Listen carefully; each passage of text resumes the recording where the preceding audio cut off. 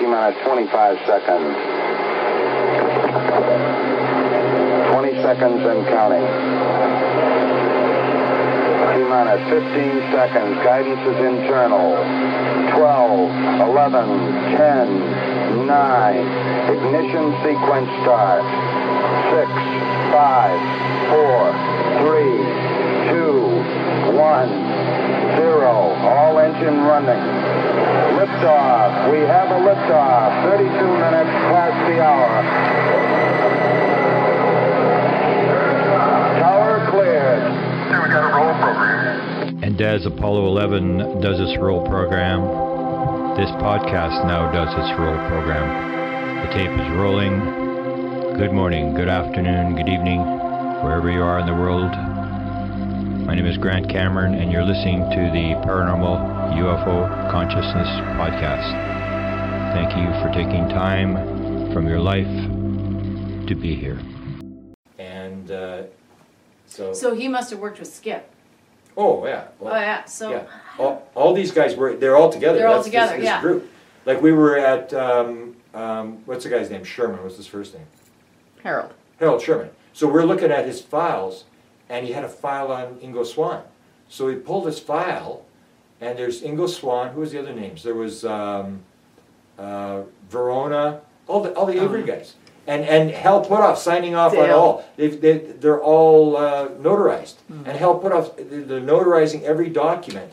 They're doing this experiment on ESP, and it's up in Canada. They're doing something in the Arctic, and every single document is notarized. So you have this thing about, oh, Hal's a crook, and he's ripping off people for money. And going, no, this looks like they're going by the book. I mean, they're documenting events, like psychic events, and so Hal is back in SRI, and these people are up in the Arctic, and they're doing this remote viewing experiment, and it's all being notarized. Every single paper has been notarized. That it happened on this day and stuff. So Yeah. I think the psilocybin thing, I was just so blown away that you see so many of these groups that know what's going on. They understand this sort of stuff. Yeah. Even the thing with the with the fear, where they do the psilocybin thing, and it matches with the experiencers. So people will say, oh, it's an evil experience, I was petrified, and this abduction experience or whatever.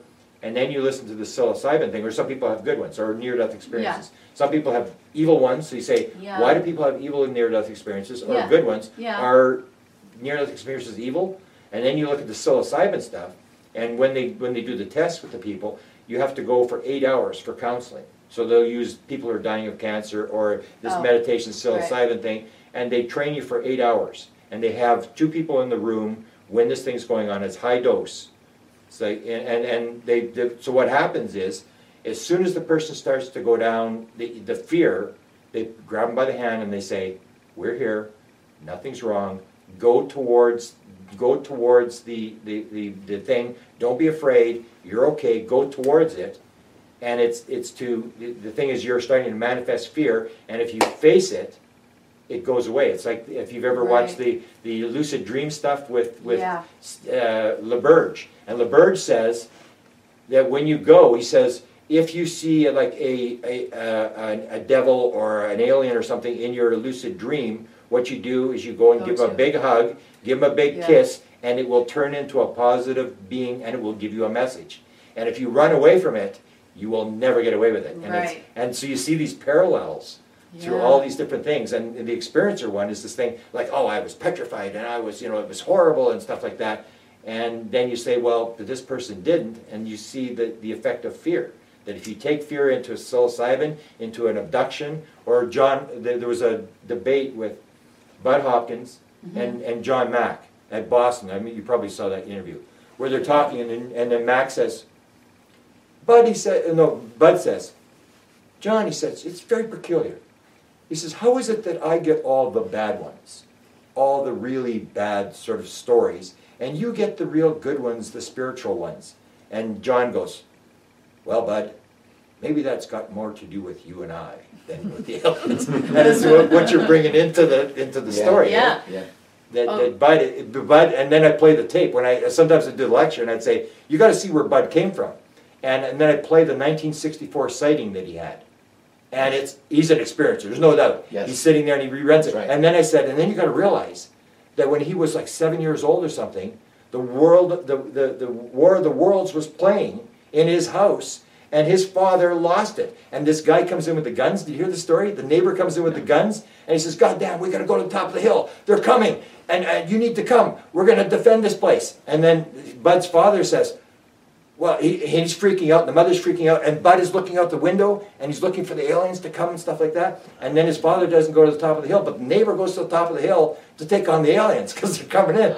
And when you see that story, and you see where Bud came from, as this little kid with the War of the Worlds, looking out the window, and his father and his mother freaking out in the house, stuff like that. Wow. Then you see that he brings that into all his people are fearful, the aliens are the bad guys, and it comes down to this mind thing again. Yeah, that's interesting that you say that because David Jacobs was associated with Bud, right? Yeah. Okay, so the one thing that I noticed about David Jacobs, because he was also having this, he's drawn conclusions that are very apocalyptic. Yeah. Right? But in listening to him, I was noticing that, at least how I understood him, he is taking people on one extreme. He says he only takes people who are having experiences that are traumatizing to them. So right there, every single client coming through is qualified into this singular category of terror already. So naturally, I think he's going to be drawing conclusions from this group of terror and of this is all he's seeing. This is probably their experience, but I personally think from everything I've heard, we're dealing with more than one species. I don't know that for sure. I don't. But I don't think we can draw complete, absolute conclusions if we're just looking at one extreme end of the sample. And that's what it sounds like. Yeah, and he's an agnostic, at least an agnostic. Mm-hmm. So when he's screening his clients, I'm sure this happens, he gets lots of people, and he sees, I saw Angel or whatever, it's like, not doing that one. And because I ran into a girl in Phoenix, and she was a chaplain. And then I heard someone said, she's in David Jacobs' book. I went, she's in the book? So I went to her and said, are you in David Jacobs' book? And she said, yeah. And I said, well, he says there's no spiritual component to this thing, and you're a chaplain at a hospital. How does that work? She said, well, he's like an agnostic, he's an atheist or whatever, and that's his thing. He doesn't speak for me. And yet he has her in the book as one of these people and these evil alien things, and she said, he doesn't speak for me. And that's the thing is when you screen it, you have to look at who's doing it, right, and what you bring into it. But when you get especially the lucid dreaming or even the dreams, yeah, where you're bringing this stuff in there, and people see it as an external thing. There's these external things that are affecting me when in fact it's all internal, right, and you're creating your world. Or like John Wheeler, this thing about quantum physics, where John Wheeler says it's a participatory universe. Right. And then people forget that.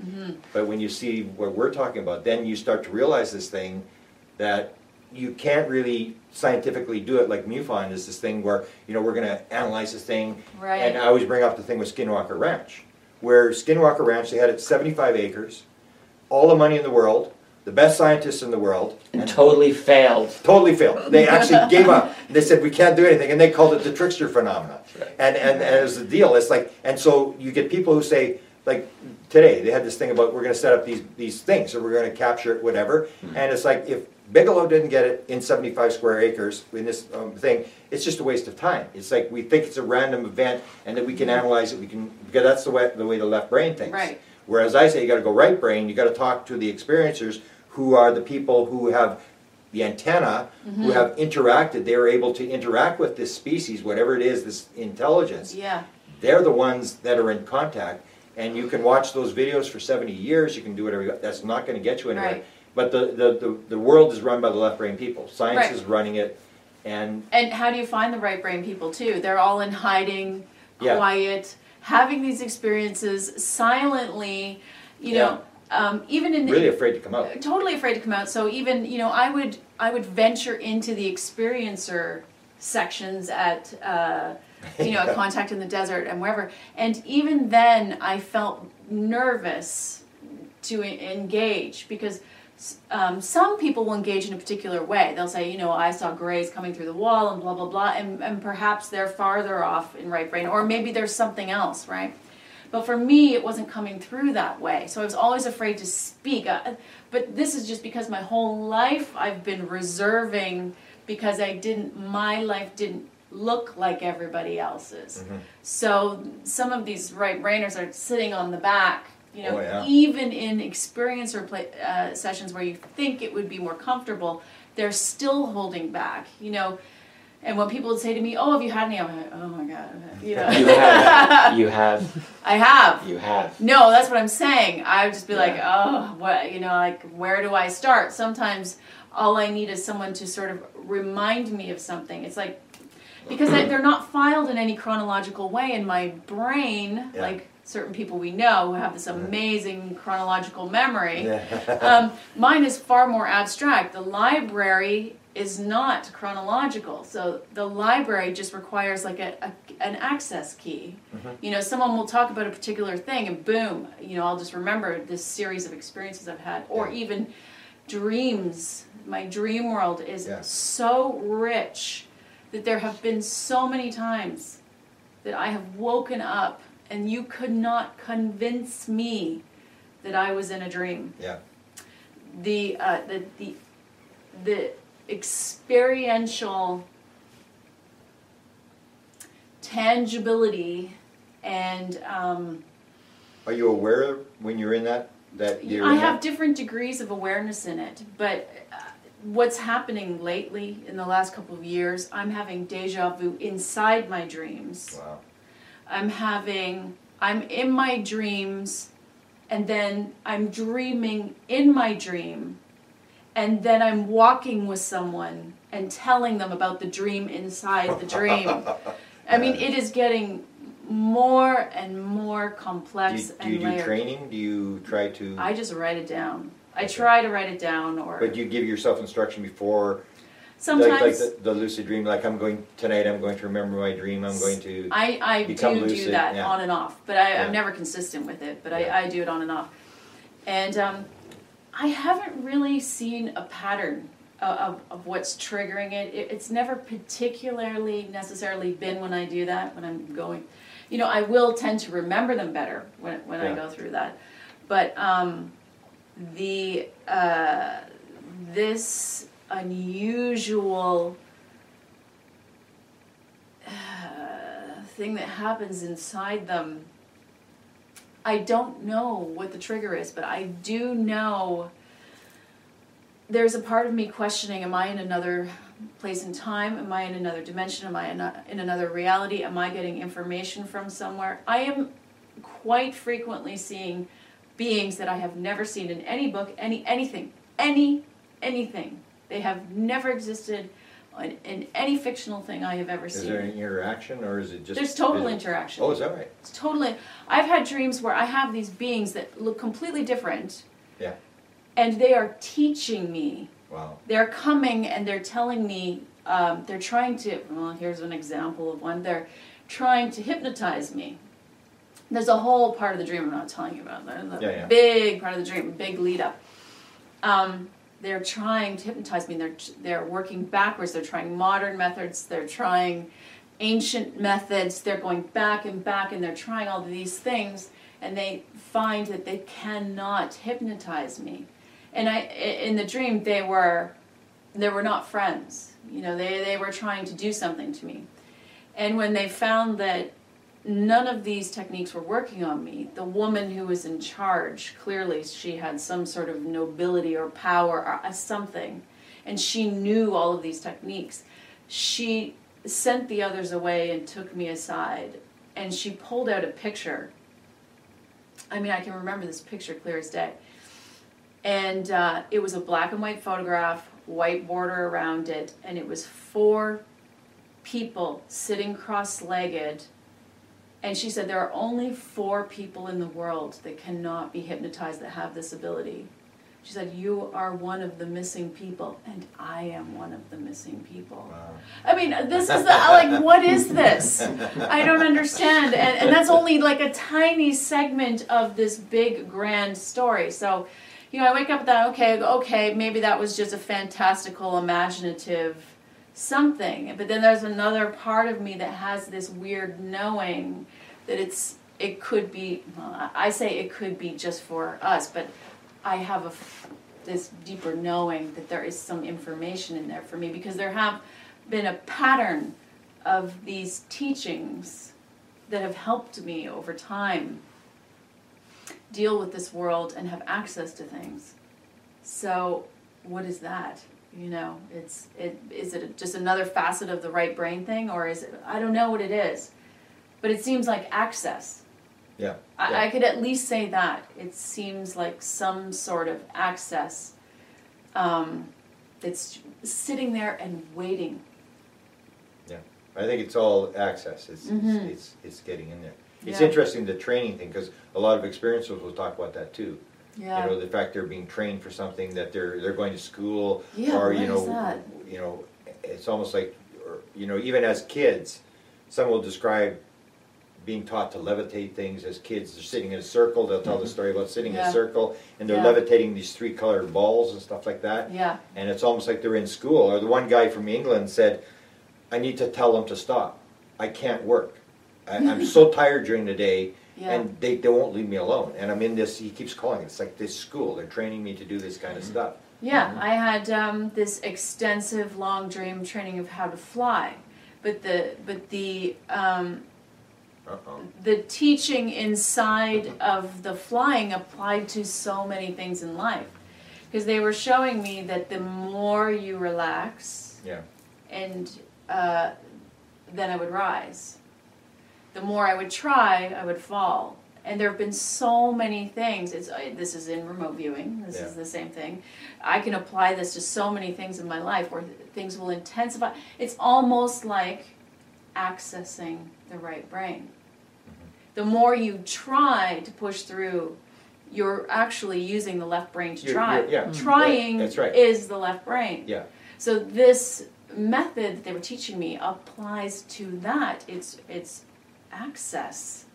You're using feeling rather than trying to rationalize. If you've ever heard, and you mentioned flying. Yeah. And we talked about this the other night. Did we? This is one of the key things, is when Forrest tells this dream. He's 2 till 6 or whatever it was. Hundreds of times he has this dream. And he keeps telling his mother about this dream, and he's freaking her out about this dream.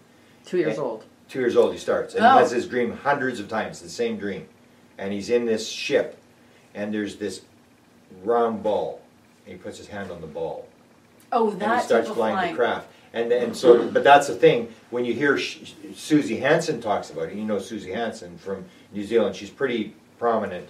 She talks about it, and I have her on my YouTube channel. We did the video. I said, "Tell me a story about flying." And she said, she's describing it the way you're describing it. She said, it's not like when you put your hand on the pad and then you start to fly it. And she said, it's not left brain. It's like I'm going to go 20 feet. She said, it's like you've got to feel it. And the feeling is what makes it go. And she said, and she was going on the camera, she's going like, you have to feel as this thing's moving. It's not that you're intentionally moving it with your mind. It's more of a feeling thing, which you're describing. Yeah, the funny thing is I didn't actually connect it to what you were talking about, because in my dream it was me. I was what I was flying. It was me. Yeah. So it wasn't me with a craft. Yeah. But it was, I suppose, that is the same teaching. It was it was over and over and over, and I would go down and touch the water every time I started to try. And every time I relaxed, I would start to float, and it was learning this control. I even had a guy, I'll tell you a funny story. I had a guy in San Francisco came to see me. And we didn't talk about this for the first half of the day, and he was talking to me, and then he said, he had this remote viewer guy with him, and this guy has a website. I can send you the link to this guy's website. And the other guy, I don't know what his name is. I never did get his name. I guess he told me his name, but I didn't get it. And he said, he's telling about these, he says, never had an alien experience. Always like MILAB experience. It's always, and in a number of them, the Secretary of State is sitting across the table. So it's very bizarre. And the one time the Vice President is sitting across the table.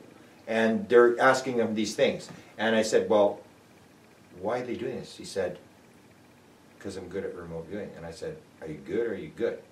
He said, I'm very good. And this other guy runs this remote viewing site, and they're going down to see Ingo Swann's files, where it's with the University of Georgia. I don't know what the hell they're down there for. But this guy's telling me this story, and he gets the thing, like yours, where he says, I go into a room, and it only happened one time. Like the Secretary of State thing, he said, happened dozens of times. And he said he wouldn't tell me who it was.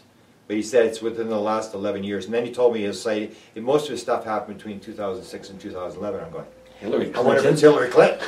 But he wouldn't tell me who it was. But anyway, he says, though this experience happened one time, and it's sort of like yours. It's the training thing.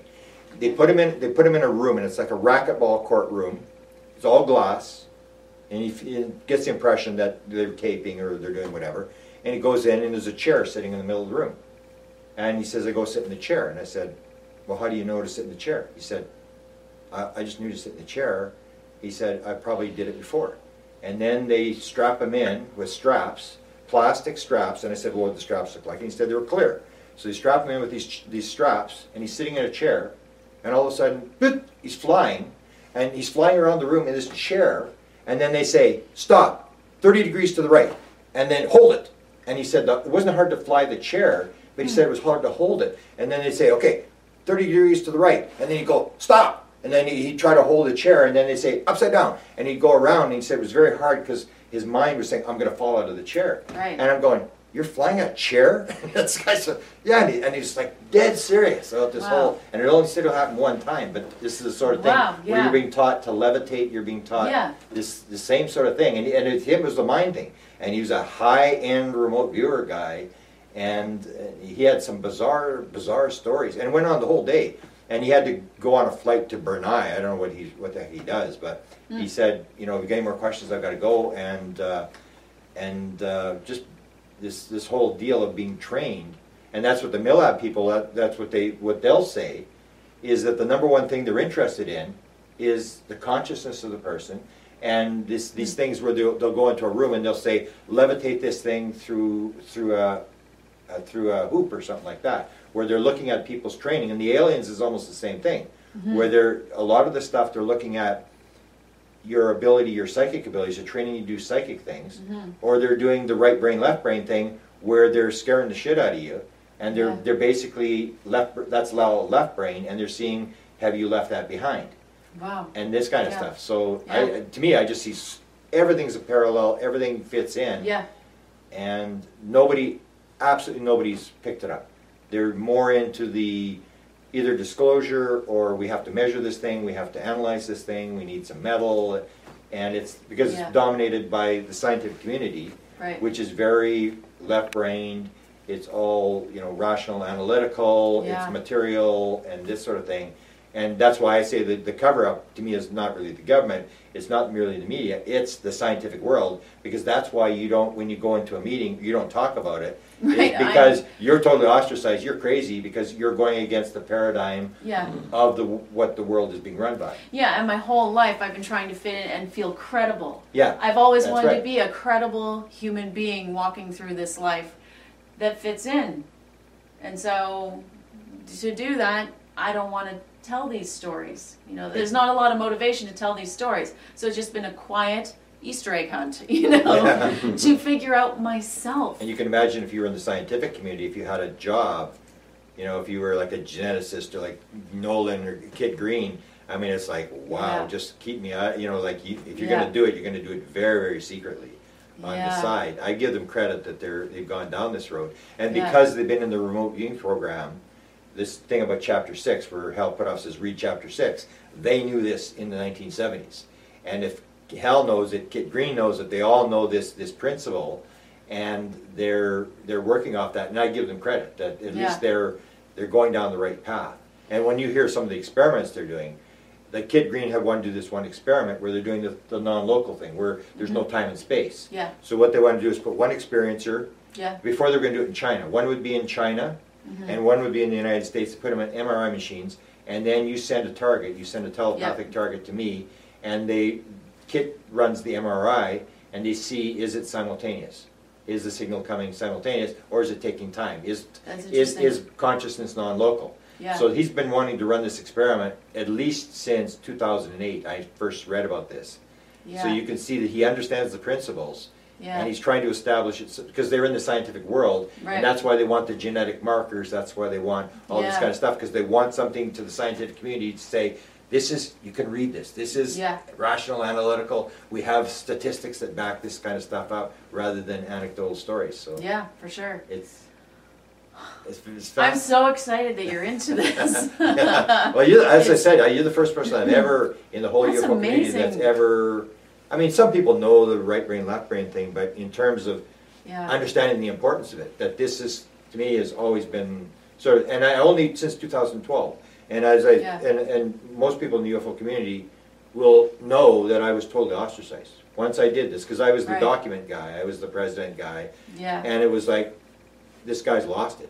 I mean, Right. he's gone off the deep end, and yet it was the experience thing. So Yeah. experience That's what it will does. Trump, It will opens. trump anything. That's right. That once you got it, you know. Yeah. It It's that opens it. certainty thing. Mhm. It's like, I know where I'm going here. Yep. And then the synchronicities start to fit together. Yes. That you start to go to the right places, and Yeah. everything starts to fit together, and that's why you have this pattern the same as her. You go, this institute, you do this, and you're on this search to try to put this thing together to increase it, but Yeah. yet you do it quietly, where Yes. people aren't watching.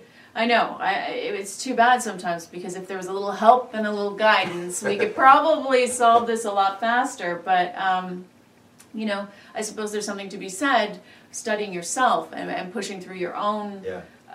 observing yourself and trying to figure it out that way too, because then you're getting very introspective, then you're doing more meditating, Yeah.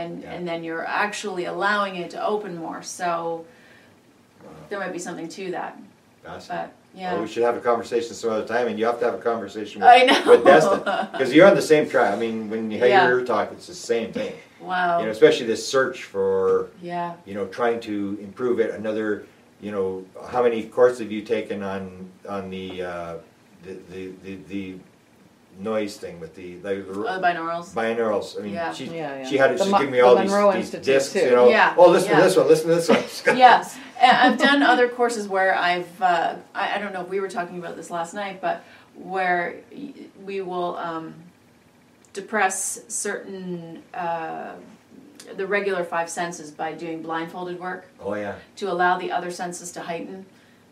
So I did a lot of that. Wow. That was fascinating as well. You know, I started to really see some of what I believe is the right brain power, because I was naturally excelling at blindfolded work. Wow. There were other senses coming through with ease, and I was able to navigate very difficult. Have you done the tank? The That's what I'm talking about. You know what that is. Oh yeah. That's yeah. That's So the thing. That's, I'm talking about the tank. My first 7-hour time in the tank, blindfolded, duct tape yeah. around my head. Yeah. I made it to the void. So you've done that. You've done the search. So I've done that. Yeah. So that's I what did that that. was. Yeah. I had a lot of wonderful things that taught me about me. Yeah. You know, and I don't know if that's a right brain thing. I speculate that some I of think those it's things. shutting the left down. Yeah. It's taking all the sensory stuff away, so you can't think, you can't, you know. Yeah. And it forces you, sort of like, and that's why I say, like people say, the other night they asked me, well, how do you do it? And I said, well, drumming, head injury, you know, the Injury. tank, Yeah. meditation, psychedelics, and there's like Yeah, there's right. 30 different ways Yeah. you can do it, and It's true. it's all the same thing. It's either getting over there or shutting the ego mind down. Right. Wow, fascinating. Yes. Oh, yeah. We'll have to continue this conversation. Yeah, this is Wow. fantastic. Okay, let's call it a night. I got a lecture in the morning, so. Oh, yeah. Right. That's this week's episode of the Paranormal UFO Consciousness Podcast.